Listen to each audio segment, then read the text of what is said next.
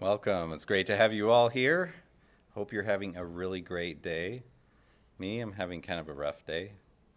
I put my cell phone under my pillow last night, and when I woke up, it was gone, and there was a dollar bill there. I think it was the Bluetooth fairy, or maybe my son, but all right, well, it's time to turn it over to somebody who's always having a great day. It's Dr. John with the Technology Spotlight.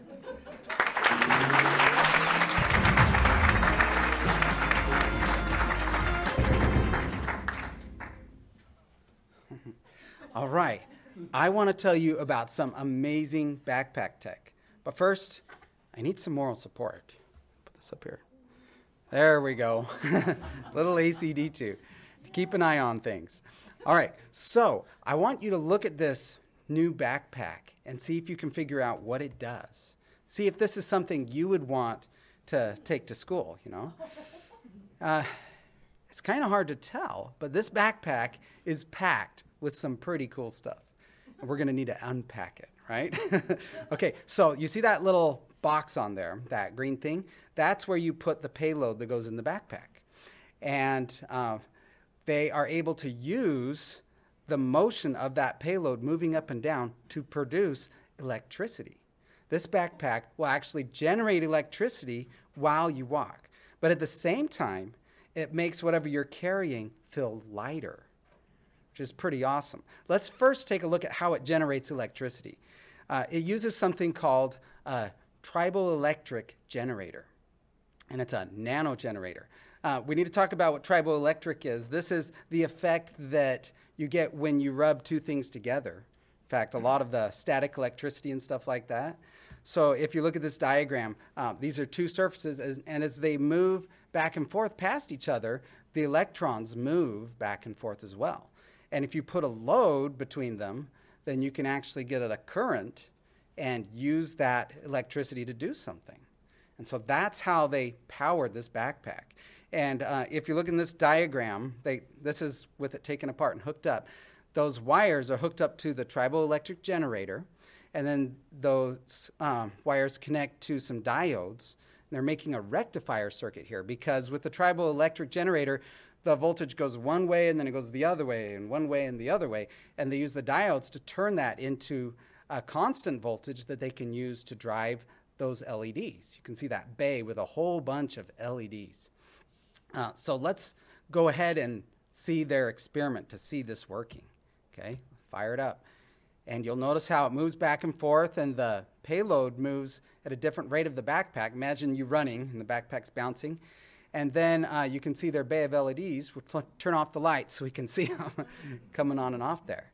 So they're actually generating electricity from that movement that you would get running with the backpack. So the next big question, though, is how does that make the load in your backpack feel lighter, right? Which brings us to another interesting question. What does this mean? Move your arms really fast. Have you ever done that before? I find myself almost in the habit of doing that when I jump off the last step on the stairs, you know, hop off the last step. And some people probably thought I was waving, right? But actually, it's kind of fascinating to try and think about it because if you do it just right, then it makes it so you fall a little bit slower. And then if you move your hands down really fast as you hit the ground, it makes it so you feel lighter as you hit the ground. You're actually the exact same weight, but we're just messing with the movement of mass that we already have. So you have to try that sometime, but do it off a little step, okay? Be careful, okay? Yeah, but it's pretty amazing. And that is how this backpack can make things feel lighter. When you're jogging along and you have this heavy backpack and it's bouncing up and down, that's quite a bit of extra energy and effort to do that. Well, if the load in your backpack was staying still while you're running, then you wouldn't be required to spend as much energy moving your load. And so they're designing the backpack to make the load move less, which makes it feel lighter, and to generate electricity from it. Pretty cool, huh?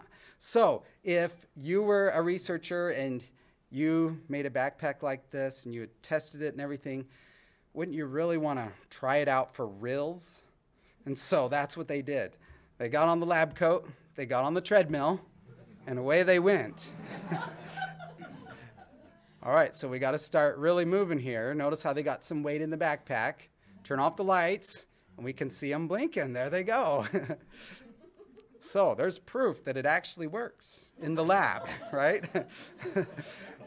Now, the amount of electricity that they're generating here isn't very much. They're getting about, they estimate 14% of the movement energy getting converted into electricity.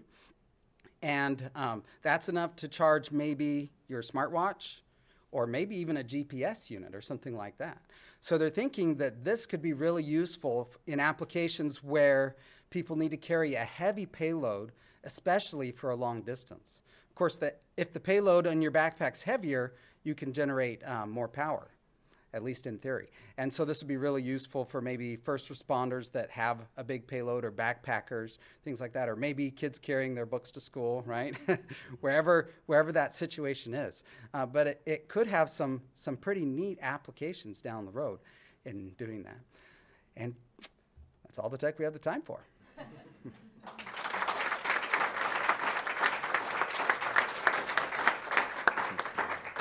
All right, now it's time for Breakthrough Moments in Science with Tobias.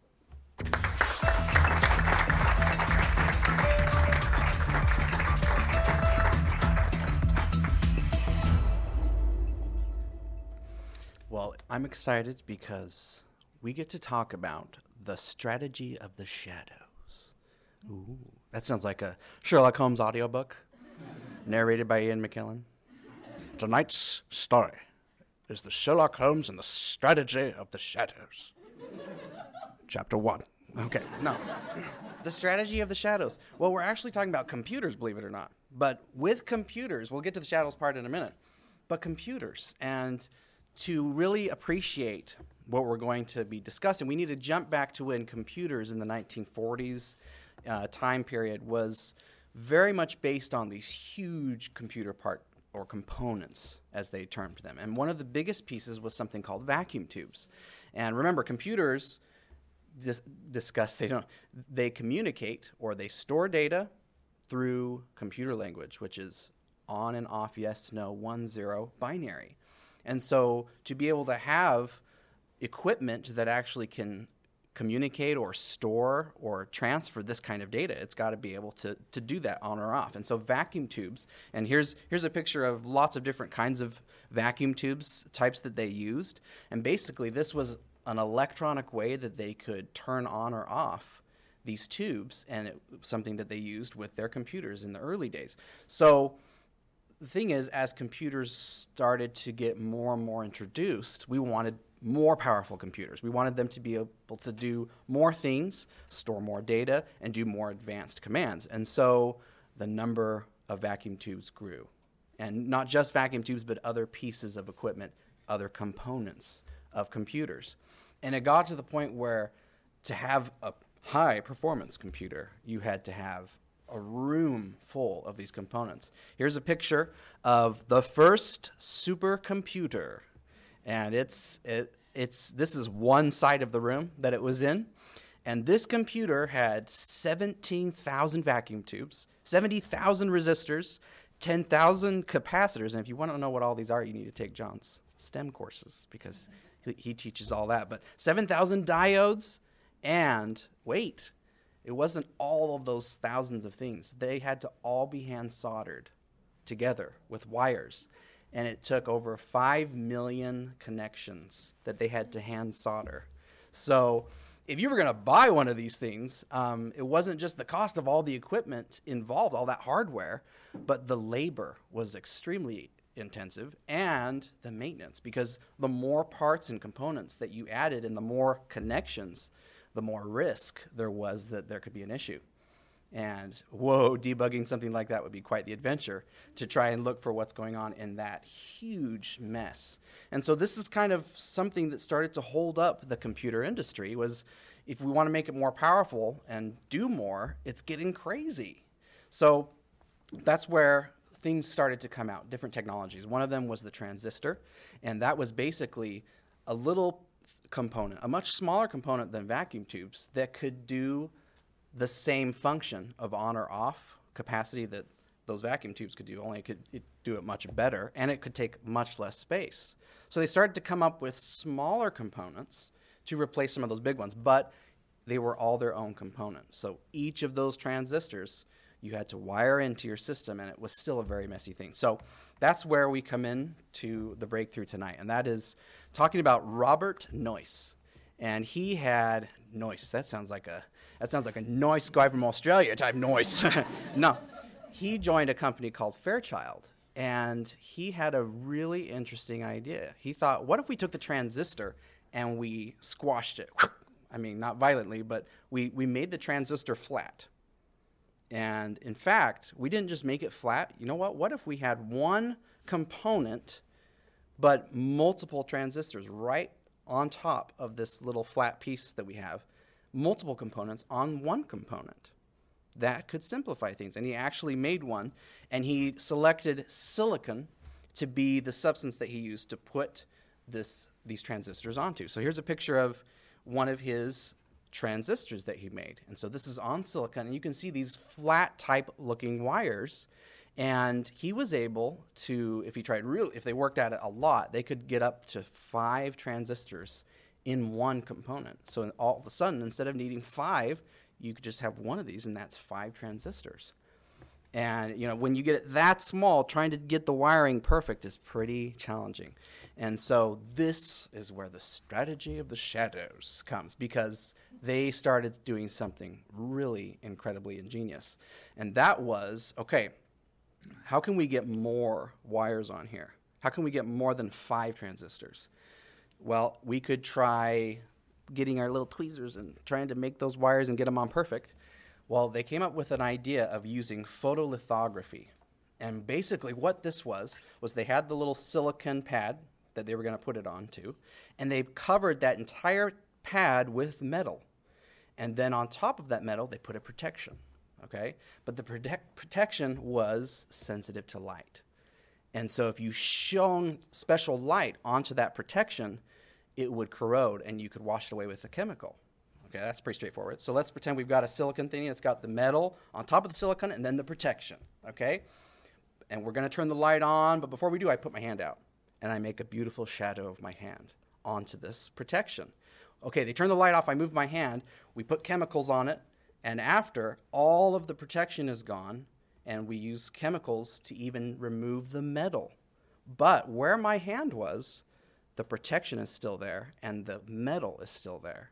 So we've been able to remove all of the metal from the silicon piece, except for where my shadow was cast. Okay, now that seems pretty not that great, but whoa, what if we could take that? How precise can shadows be? How high of resolution is a shadow and light? Well, part of it depends on how high of resolution you can get they actually printed or drew these pieces that they would use to cast shadows. Like this picture here, he's holding one of their pieces. So they made a shadow design that followed the wire structure. But look how huge that is. That's going to be a ginormous silicon pad. Well, it's actually not, because they realized, wait a minute, we could make our pieces big, and then we could almost do opposite of what a projector does. You have a projector and you shoot it on the wall, it takes this little image and makes it big. They reversed that, and they took this big image and they shot it through a lens system to make it really small, but all of the shadow structure was still there. So now this tiny area has this pattern of shadow.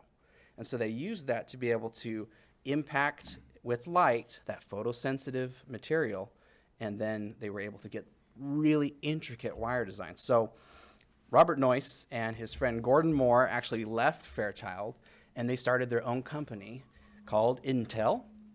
And they would start to work on this idea. And they put out in 1971 the first microprocessor chip. And that processor had 2,300 transistors on that microprocessor. And it would start to grow and grow and grow.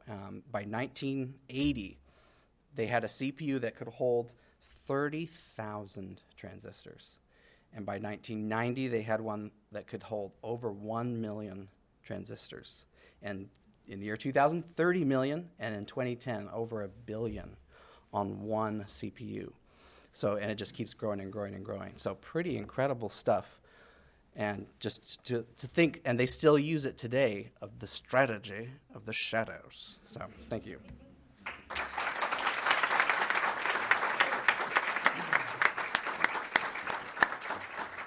All right, and now introducing Roger Billings.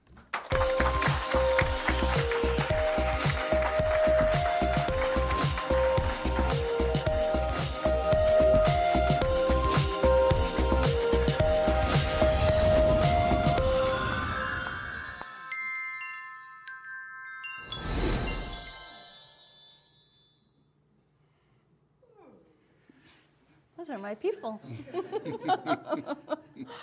I like Pretty that. Can we nice. play that one again? I like that one. Yeah, we could. No, let's play it let's not. again. Can we do a replay on that?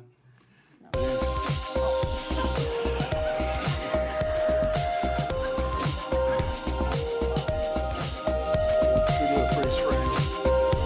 On my mark. Freeze.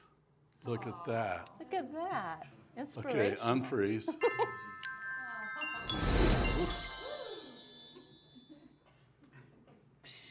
I still like it. Butterflies are amazing, aren't Yeah. they? They're beautiful. We're going to talk about them a little bit later. But first, I've got some hot breaking news. Okay. Yeah, it's hot. Okay, you want to say it? I want to see it. Have you ever seen a robot before? I have. Yeah, this is a robot.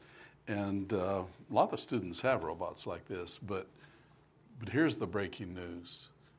I have started to program it. Really? Yeah. You going to show us? I'm getting ready. I have developed, well, I haven't programmed a whole dance, but you need a drum roll. I have programmed a step. One step. Yeah. That's the first step, too. Well, no, it's part of the dance. Okay. Okay? So I'd like to just show you the step. Are you ready for this? I think so. Okay, here we go. Okay, little guy, do your step. That's your step. Let him finish. Let him finish. Okay. I think it had more. What do you think? I think that's a good step. That's a good step. And you know what? I did it with a program. Oh, yeah? Yeah. It's pretty amazing. Guess what? Well, it's pretty amazing, isn't it? May I interrupt? No, you may not. Okay, what? You'll get time. Well, you may not. No, I may not. Well, I But was you wanting should get to. time anyway. What I want to do is I want to explain But I how have some- I want to explain how I programmed this step. Okay, I'm listening for And that. I did it by putting code into the computer, 1 0 0 1. And it sounds so complicated. Dr. Billings, I have yes, something. What? I was wanting to tell you that I have something. Okay, you need some attention. We're going to take a little time out and give the Dr. Paget Monet a little bit of attention. I'll tell you what. What? Let's pretend that you're the robot. No, that's not No, the I mean just attention I think. was wanting. And let's just That let's wasn't what I do was going to free say. program. Can we have the music for the robot? Here we go. Now you just start doing one step. Go. Now, cut. Okay. Now That's not what I was saying. where I was, what I was trying to explain to you is that I took Dr. these Billings. ones and these zeros and I put them into a little program. And this little program I know. Call can me now Senzo be Jose executed, Billings. which makes the robot do the dance. Now, I want you to watch this again because okay. I'm going to show you the step. Okay, well, Ready? one more Here we go. The step. Look at that. Look at that. What do you think? That is the first step in my dance. Okay, now And I I'm feeling pretty good about it. I am going to interrupt. Yes, you probably are, I have aren't something you? to tell you. You have something to tell me. Yes. Could we talk about it after? No. I really have something to say. Okay. Say it. I have a robot. So do I. May I show you mine? No. I've got this. This is enough robot. Okay. This- So I this is a talked to good Dr. John, Okay. the The owner of brilliant the Dr. John, backpack, yeah, Dr. John, and I want to see my robot. Look what I have. I have a bigger robot than you do. I'm very proud of it too. Bring it over here. I just want. Oh, you want to see it? Yeah. This is the one he made. Mine's taller. Mine's bigger. Look at those feet. Mine's bigger. Wow. So And I'm feeling like I wanted to tell you. I thought it was neat, and they needed to see it. I didn't mean to hurt your feelings. what I'm trying to get into tonight is I want to show you a step that I programmed into this robot. Okay? So here goes the step. Okay.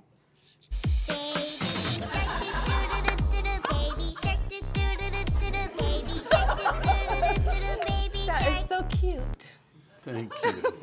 So you are impressed. Oh, I am. You're not impressed. Well, I was thinking that there's going to be more. This feels like a challenge. A challenge? Well, This is a challenge. now I'm concerned. Junior, look into my eyes. Are you up for a challenge? Okay. Be courageous. Don't be afraid. I'm sorry we didn't get to rehearse this, but we're going for it. But I'm so little, And Dr. everything Billings. is going to work out fine. Goodbye, I'm just my a friend. little robot. Goodbye. What are you doing? Oh, you leave him all by himself? Drastic situations call for drastic methods. Oh, goodness. Okay, see, I've got this. You have a magic wand. I don't have one of those. I didn't come Yeah. prepared. I have a big robot, though. You think that's a big robot, don't you? I do. I do. All right, my little friend, on 3. 1, 2, 3. What is it doing? What did you do? What did you do to your robot? Hello, friend. That's not fair. Hello, friend. Yours is a little. That's not right. Yours is a little. Well, does yours dance? Sure. Your big one? At least Does he one dance? step. I don't think he dances. Would you like to see? I would. Watch this. Here it comes. Here it comes. Where dances?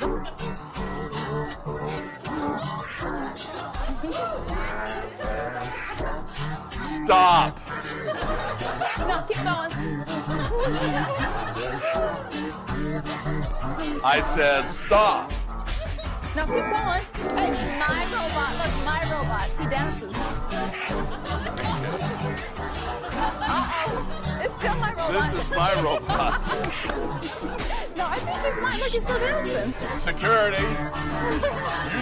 You need to go home. Take this away, will you?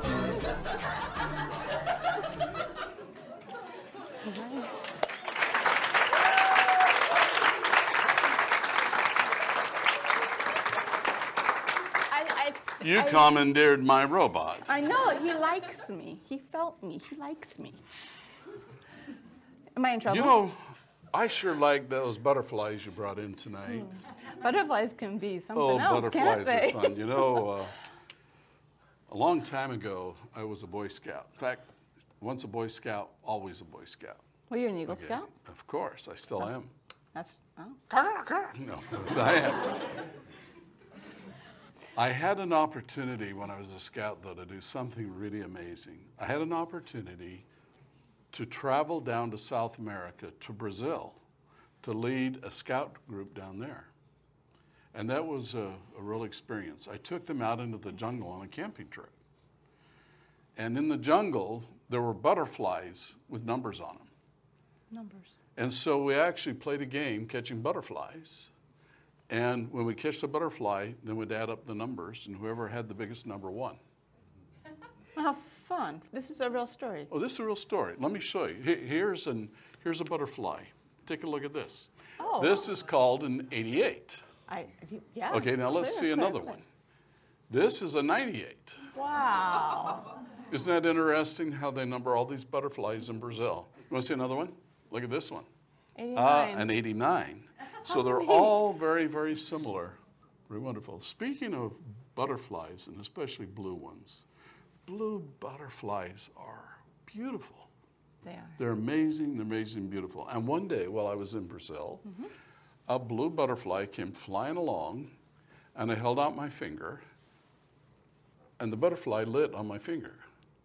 Now that seemed like a crazy thing for him to do, but he did. He lit there. And we looked at each other, he looked at me, I looked at him, and we bonded. And we were friends for quite a while. It turns out that the beautiful blue butterflies, when they close their wings on the outside, they're brown. Let me show you. This is the blue butterfly on the inside. Can you see that? Look how big it is. They're giant. It's called a blue morpho. Okay? But when they close their wings and you look at them on the outside, look at this. They're still beautiful, but they're not blue. They're not. So I took this little butterfly and I thought he's going to fly away any minute. And so I started walking down the street and he was riding. I think maybe he was tired. And I took him all the way home. And we got home. I asked him if he was hungry. He didn't answer. So I thought maybe he's too hungry to talk. So I made some sugar water. Actually, didn't have any sugar, so I made some honey water. And I put in a bottle lid and put him on the edge. And he sat there, and he has this little curled up straw thing. And he uncurled it, stuck it down there. That is so neat. Yeah. Was yours that big? Like in that hand? Was it? My hand's a little smaller, but the butterfly was about the same size. No, he was big. He was huge. Huge and beautiful. How neat. And they are really amazing. You know that remembering that story makes me realize something that I wanted to talk about tonight. And it has a lot to do with how we get along with each other and people and our relationships. This past week, we kind of tiptoed open Neighbors. Yeah, and we wanted to get about 100 students on Neighbors just to help us test it because we plan to go live in April. We're over 5,000 students now. Wow, was it ready for that? Oh, our data center boys had some panics this week. Guess what? There's 5,000 people out there. And so we had to really hustle. But it's been a very, very interesting week. And so far, we've learned an awful lot. And it's coming along quite well. And you remember last week I mentioned that we call it Neighbors because we want to be neighbors. Neighbors are people that live close to each other. And I think there should be a friendship or a bond between neighbors, a very special bond.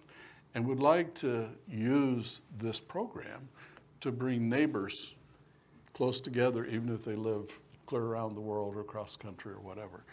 And so a lot of people are starting to do that. Now, I will tell you, there's a lot of features we have built into Neighbors that we have not turned on yet. For two reasons. Some because we want to walk before we run, others because they're not finished. But we're working on them, and they're going to be kind of neat. If anybody has a special interest that you'd like to see us create a discussion group regarding, message me. I've been getting a lot of messages, by the way. In fact, the first day we had it set so that you get an email every time you got a message. I couldn't find my normal emails. My box exploded. It was fun. So now we've kind of changed that notification. And for those of you that are trying it and it's still on, We've got it so it doesn't come on automatically, but you have to go ahead and turn it off if your inbox are getting full. But Little tip. I am looking for other ideas. We have that little bunny site in there. We want to create specialty places where groups of people with common interests can go and share their ideas, their experiences, and so forth. We are building a special site within Neighbors for parents to train them. So we call it our parent support side or support group. We also want to have one for parents to share with parents.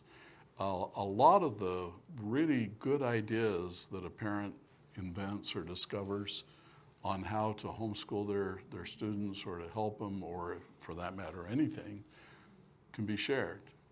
And so the parent sharing site would be especially for that. And we're programming it so that these parent sites will be for parents only, which will allow them to discuss things maybe a little more aggressively than they would want to in front of all the students. Yeah, they don't need to hear Yeah, but the students are having a lot of fun finding people. And we plan to fix it so that it'll be easier to find people, but it's a real concern. We really need to be respectful of each other. And I'm hoping that Neighbors would be a place where people would really enjoy spending some time, and it would be uplifting and it would be educational, but also would like it to be a place where we learn to be good neighbors. And if we could learn to be good neighbors, then this would be one of the most successful things I've ever been involved in. And I really, really do want to see that. And so we're asking people to make this be a very positive thing. There are so many things about which we disagree. Mm-hmm. That's okay. To disagree is to be an individual. But this is a place where we want to show respect even when we have a difference of opinion. We want to keep it on a very positive nature. And when I went to Brazil, it was like going to a different planet. The trees were different. I looked up in the sky and there was no North Star. It was interesting. There was a Southern Cross. And some of the stars that I could see from the United States were there, but the northern sky was gone, and there was this southern sky I'd never seen before. And the insects, like that beautiful blue morph butterfly, was different than I'd ever seen. A place where I grew up, we didn't have any fireflies. In Brazil, they did. And I absolutely loved the fireflies. They also had some little fire beetle, we call them glow bugs. And all of these wonderful things were there to study. I had an interest when I was young in all the different varieties of snakes. But in Brazil, the snakes were different. And you think you know all about all the snakes and all the spiders, and then all of a sudden there's all of these you've never seen before. I had a little run-in, in fact, with a snake. Close to where I was staying in Brazil, which is a little city called São Paulo. It's like one of the biggest cities in the world. But I was staying there, and in the middle of São Paulo, there's a place called Butantan, which is an institute where they study snakes. They know all about snakes, have all different kinds of snake experts and research and so forth. And I used to walk by there, and it was a beautiful place. And so then I went on a little trip, took a bus down a windy road to the coast of Brazil. And I wanted to go down that road because it passed by a reservoir. When you dam up a river, it makes a reservoir of water. And this particular one, I really wanted to see. Do you know why? Was it big? No, it's not as big as your robot. Eddie, it's because of its name. Why? This particular reservoir was called Reservoir Billings. Really? And I figured if they're going to have a Billings Reservoir in Brazil, I want to see it. And it was beautiful. How do Beautiful reservoir. How do you say Billings in Portuguese? You say Billings. Actually, they say represa for reservoir. Represa Bilinguis. Bilinguis.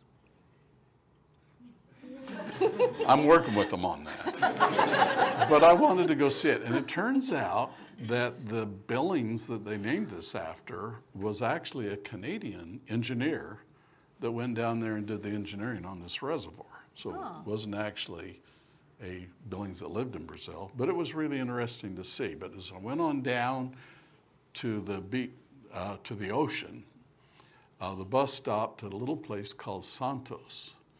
Santos is a much smaller town than São Paulo, and it's right on the edge of the ocean. And so I went trekking around there, and while I was trekking around, I found a snake. And like I say, I've always been very, very interested in snakes, but if you're going to be around snakes, you've got to really know what kind they are. Some snakes are very poisonous. Some snakes aren't poisonous. And very, very first thing you want to know is this snake dangerous or is it okay? And I looked at this snake and it looked like a coral snake. It had these little red, black, yellow bars, stripes around it, and it looked just like a coral snake. Coral snakes are very dangerous. Now, where I lived in the United States, we didn't have any coral snakes, but we do in more coastal regions. So I'd never seen a real coral snake, but I had seen them in books, and I had studied them, and I knew quite a bit about them. And I could tell this one wasn't really a coral snake because the stripes were wrong. They were in the wrong order. And that made this a contracoral, which means it looks like a coral, but it's not. And so once I knew that it wasn't a coral snake, I became very bold because I knew this snake is not poisonous. So I picked it up. And it wasn't very big. It was a cute little thing, and it was kind of friendly, and it had a real smooth texture to it. It was almost like plastic or something. And so I thought, wow, this is a neat little snake.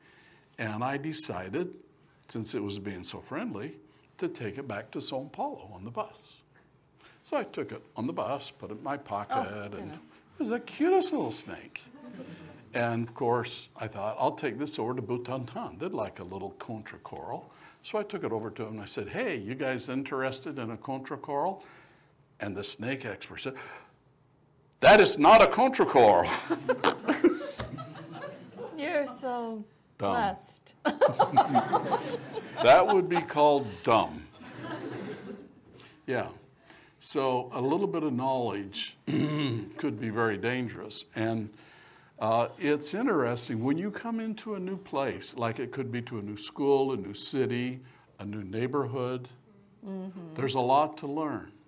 And when we come into a situation like that, we feel alone, we feel disoriented, we feel at a disadvantage. And that's when friends become so important. And that's really what I'd like everybody to do on Neighbors, is to welcome, especially newcomers, and help them get their bearings, get their feet on the ground.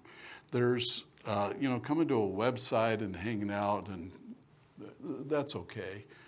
But there's a lot of students coming into Neighbors, and especially they're going to come into Neighbors, that are going to be brand new to this idea of homeschooling or schooling online. And some of you have been doing it for a long time. It's old hat to you. But to them, it's going to be kind of a completely new experience. And if we can kind of fellowship them and answer their questions and encourage them, let them know that it's going to be okay and you can learn, you can still have a wonderful career, In fact, some of our most brilliant students, even going into our universities, are students that are being taught at home, homeschooled or learning online. So that's a lot of what my plan is. But now I want to talk a little bit more about Brazil, because it is really an amazing place. I told you that I was in scouting. Became an Eagle Scout. I worked at Scout Camp during the summers. And so when I went to Brazil, I was invited to help manage a scout troop as an assistant scoutmaster, which I did. And of course, what do scouts do? Scouts like to go camping. and they learn a lot camping. Mm-hmm. They learn first aid. They learn how to start a fire by rubbing 2 sticks together. By the way, John, I wonder if those people ought to just get some fireflies. Anyway, also learn how to lash. You know what lashing is? Uh-huh. It's where you take 2 pieces of wood and you connect them together with ropes so they're real sturdy. Mm-hmm. And these are things that I learned in scouting. But the guys in Brazil, the boys in Brazil, didn't know these things yet. So I thought, what a wonderful opportunity to teach them. I want to show you a photograph of the Brazilian jungle. This is kind of what it looked like in the jungle there. And the place where we went was a reserve of the state. And there were like 6 lakes we traveled across in these little boats to get to the place where we were going to camp. It was a beautiful, beautiful place. Interestingly, though, when we got to this campground, they had soldiers with guns. And I thought, that's strange. Is this a prison camp or is this a Boy Scout camp? And I asked one of the guys, why all the guns? And he says, oh, because of the monkeys. And if we can stay in order, that'd be better. So let's go back to this little family of monkeys. You see them there? Aren't they cute? Monkeys are so darling.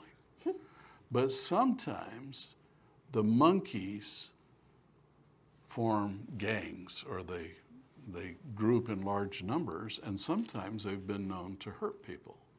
And so just to be sure, when the scouts go into the jungle to camp, they send some of the soldiers with guns to protect them. Now, I want to show you the soldier again.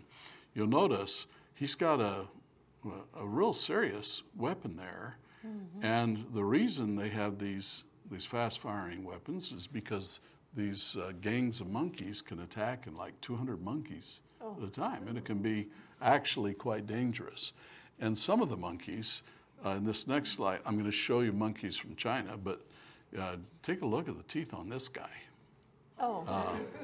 He's unhappy. They can become pretty unhappy, especially if they're provoked or they're hungry. So that's kind of a good thing to know about.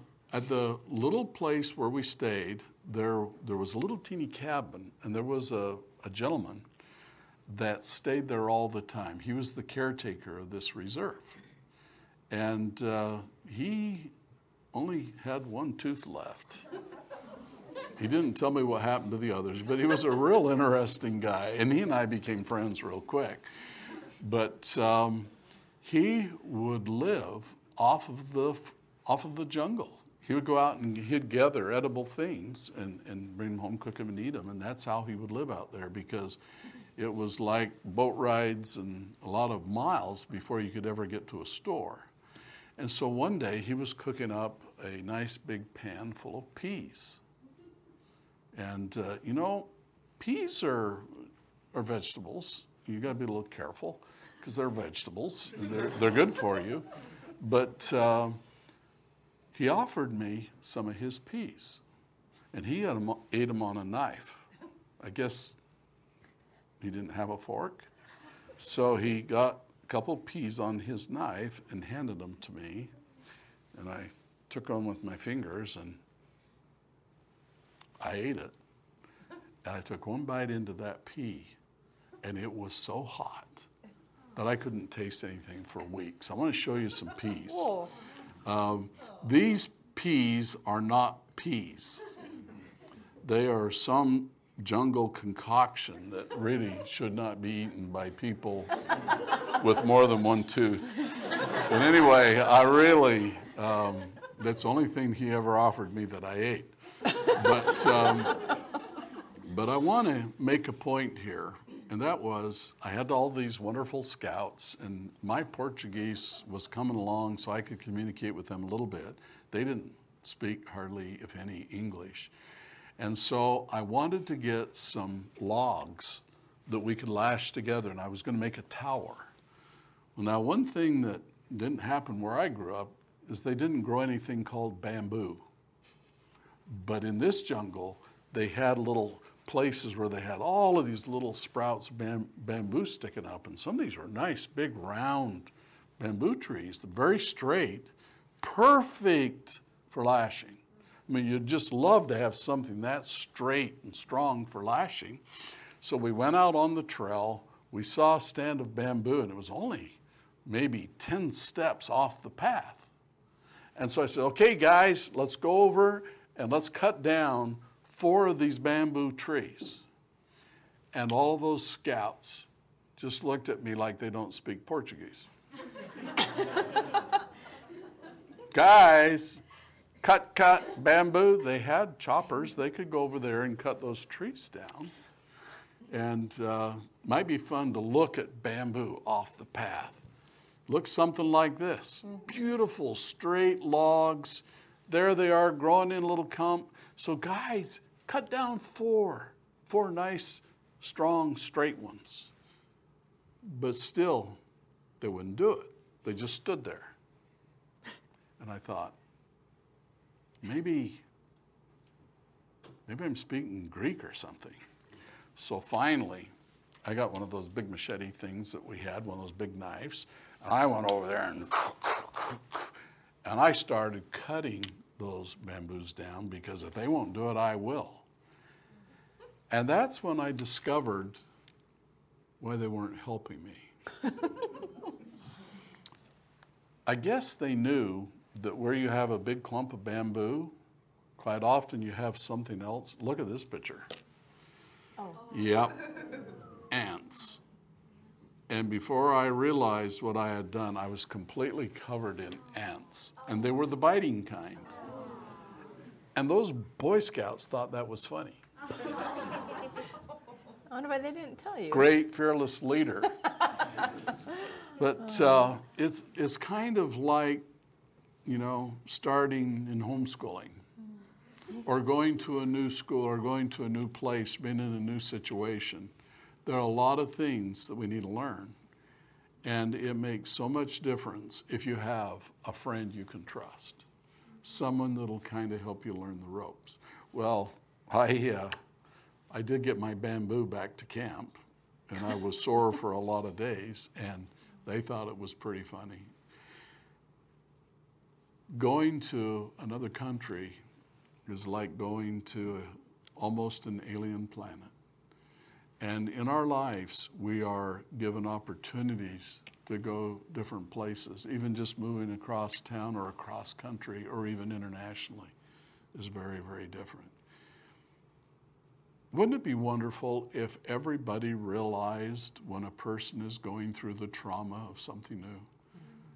And if we were the kind of people that would reach out and take care of the person that needs our help, kind of like we wish someone would take care of us, if we were ever in that circumstance. I mean, tonight I've been through a lot of trauma. I was trying to show you my program. Did I hurt your feelings? Well, actually it wasn't you. It started out with that intro. It was saying, Science Live with Roger Billings. Then this whole flock of blue butterflies. Well, maybe it was and my ego went. And so I changed the subject. I recovered. I was showing them this program I'm working on. It was pretty good. Yeah. It was. It was very good. And then my giant robot joined your team. He did, didn't he? He and I will be talking. Oops. Well, I had fun. Did you? Well, I guess that's what matters, huh? Well, So Neighbors is going to be fun, and we're going to have It a lot of is. good experiences. Excuse me, I think you were going to say something. Yes. Okay, we're out of time. Okay. One thing. We had a comment come in a little while ago from Rita. Hi, and Rita. she was watching. She was watching my social emotional class. Uh-oh. And apparently, I put in there about how you know Portuguese, and you were telling a story about discouragement. And she's from Brazil, and she's wondering if you could say something in Portuguese to her. About discouragement? No, that's what I was talking about in that lesson, but you can say whatever you want. I can say whatever I want, huh? Okay, a It kinda goes with story your thing. about discouragement. There you go. Once upon a time, I was In very Portuguese. discouraged in Portugal. We're talking about Brazil. Okay, well, I know a really intense story about discouragement. Okay, we're How ready. intense should we make it? Well, I think after everything you've gone through, it needs to be If kind I of don't intense. have to translate it, I'd Don't probably be translate it. okay. Don't. We'll just enjoy it. We'll see what we can pick up. So this is a story about discouragement. Okay. And turns out this story took place, down there. And there was one of those little creatures down there that didn't have horns, and he wanted to get horns. Mm-hmm. So he went to the big guy down there with horns. It's just fictional. Okay. And he asked the big guy, how do I get my horns? We doing okay so far? I hope so. Okay. Let me back up just a minute. Conta o céu que tinha diabinho no inferno. E ele queria ser diabão. Então, ele perguntou, o que eu preciso fazer para conseguir ser diabão?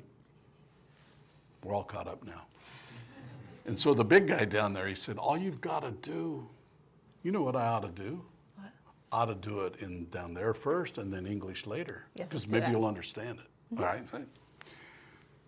Então o diabão disse, olha, você tem que fazer o seguinte, você tem que subir lá na terra e achar uma pessoa, talvez padre, e você senta cosquinho e fala para ele, você está desanimado.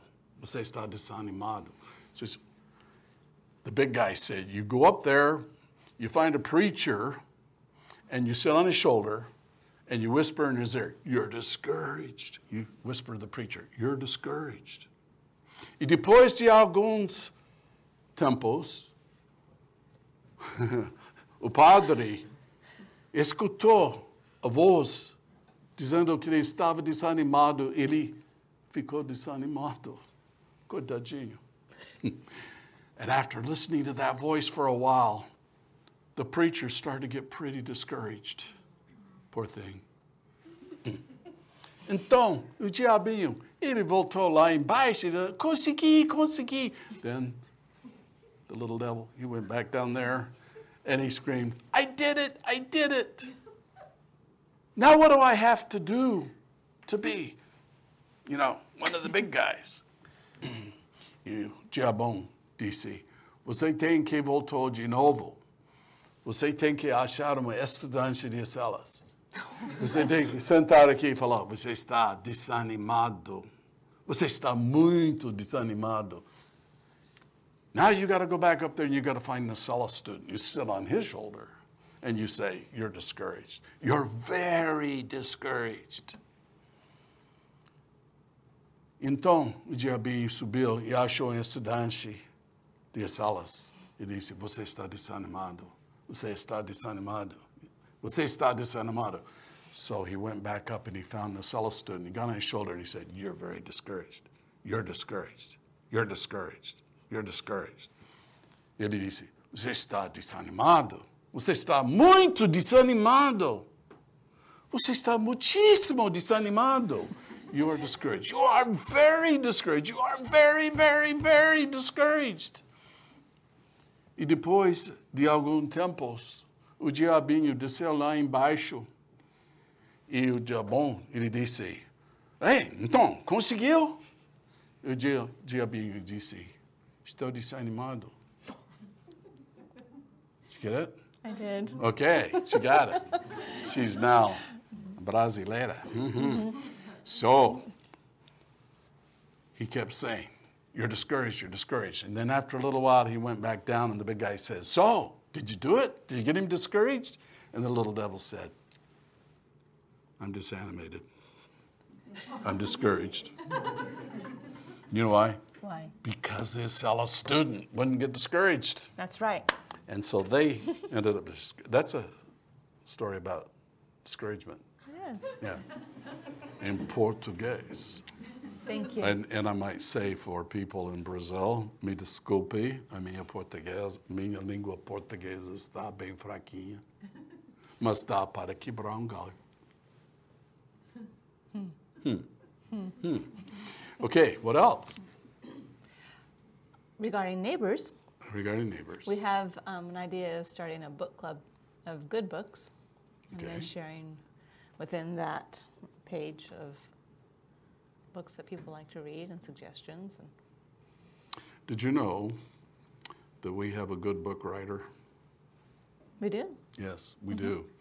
We have someone that's been writing some really good books right here in our Celis team. And I think it would be really fun. A lot of people would really enjoy reading those. They would. You know, I love the idea of sharing good books, but I also like the idea of inspiring more good books. We are learning how to write. The Writing Tutor is a wonderful tool. Our courses are well taught. But wouldn't it be wonderful if some people decided that they wanted to write a book? And wouldn't it be great if Neighbors was a way for you to expose your books to a lot of readers? That'd be I wonderful. think it'd be really neat. Yeah. I'd love to have people learn to read well, learn to enjoy reading. But wouldn't it be wonderful if we could also inspire people to write? Absolutely. Writing is a way of communicating that's very important. A lot of the information that's shared between people in our universe, or at least on our earth, is through writing. When you speak, you can think what you're going to say. Hopefully you, what the cowboys say, Taste. you should taste your words before you spit them out. Yep. I love that. Sometimes we speak faster than we think, and sometimes we hurt people's feelings that we didn't intend to. But writing gives us an opportunity to think and think it out carefully, and it goes at the speed that we can really say exactly what we want to say, and that's what's neat about writing. I'd love to have the Neighbors book club. It'd be neat. We really, really need to do that. And I hope a lot of you would write books. You know, we need books that are written on first grade level, second grade level, third grade level, fourth grade level, readers. It's kind of an interesting thought, but you know, you rate a writer by how many people read their books. Some people are on the bestsellers list, and those people make a lot of money selling their books. Other people publish their books and no one ever reads it. But just think, as a young writer, young meaning not with a lot of experience or reputation, you could write a second grade level book, and it could be read by millions of students on a Celis. It's got to be well written, it's got to be good, it's got to be written on that level. But what makes a book on a certain level? It's the vocabulary, it's the structure. You want to write it on the level that they're at. And we could use some more really good readers in the Celis, couldn't we? So that's a good idea.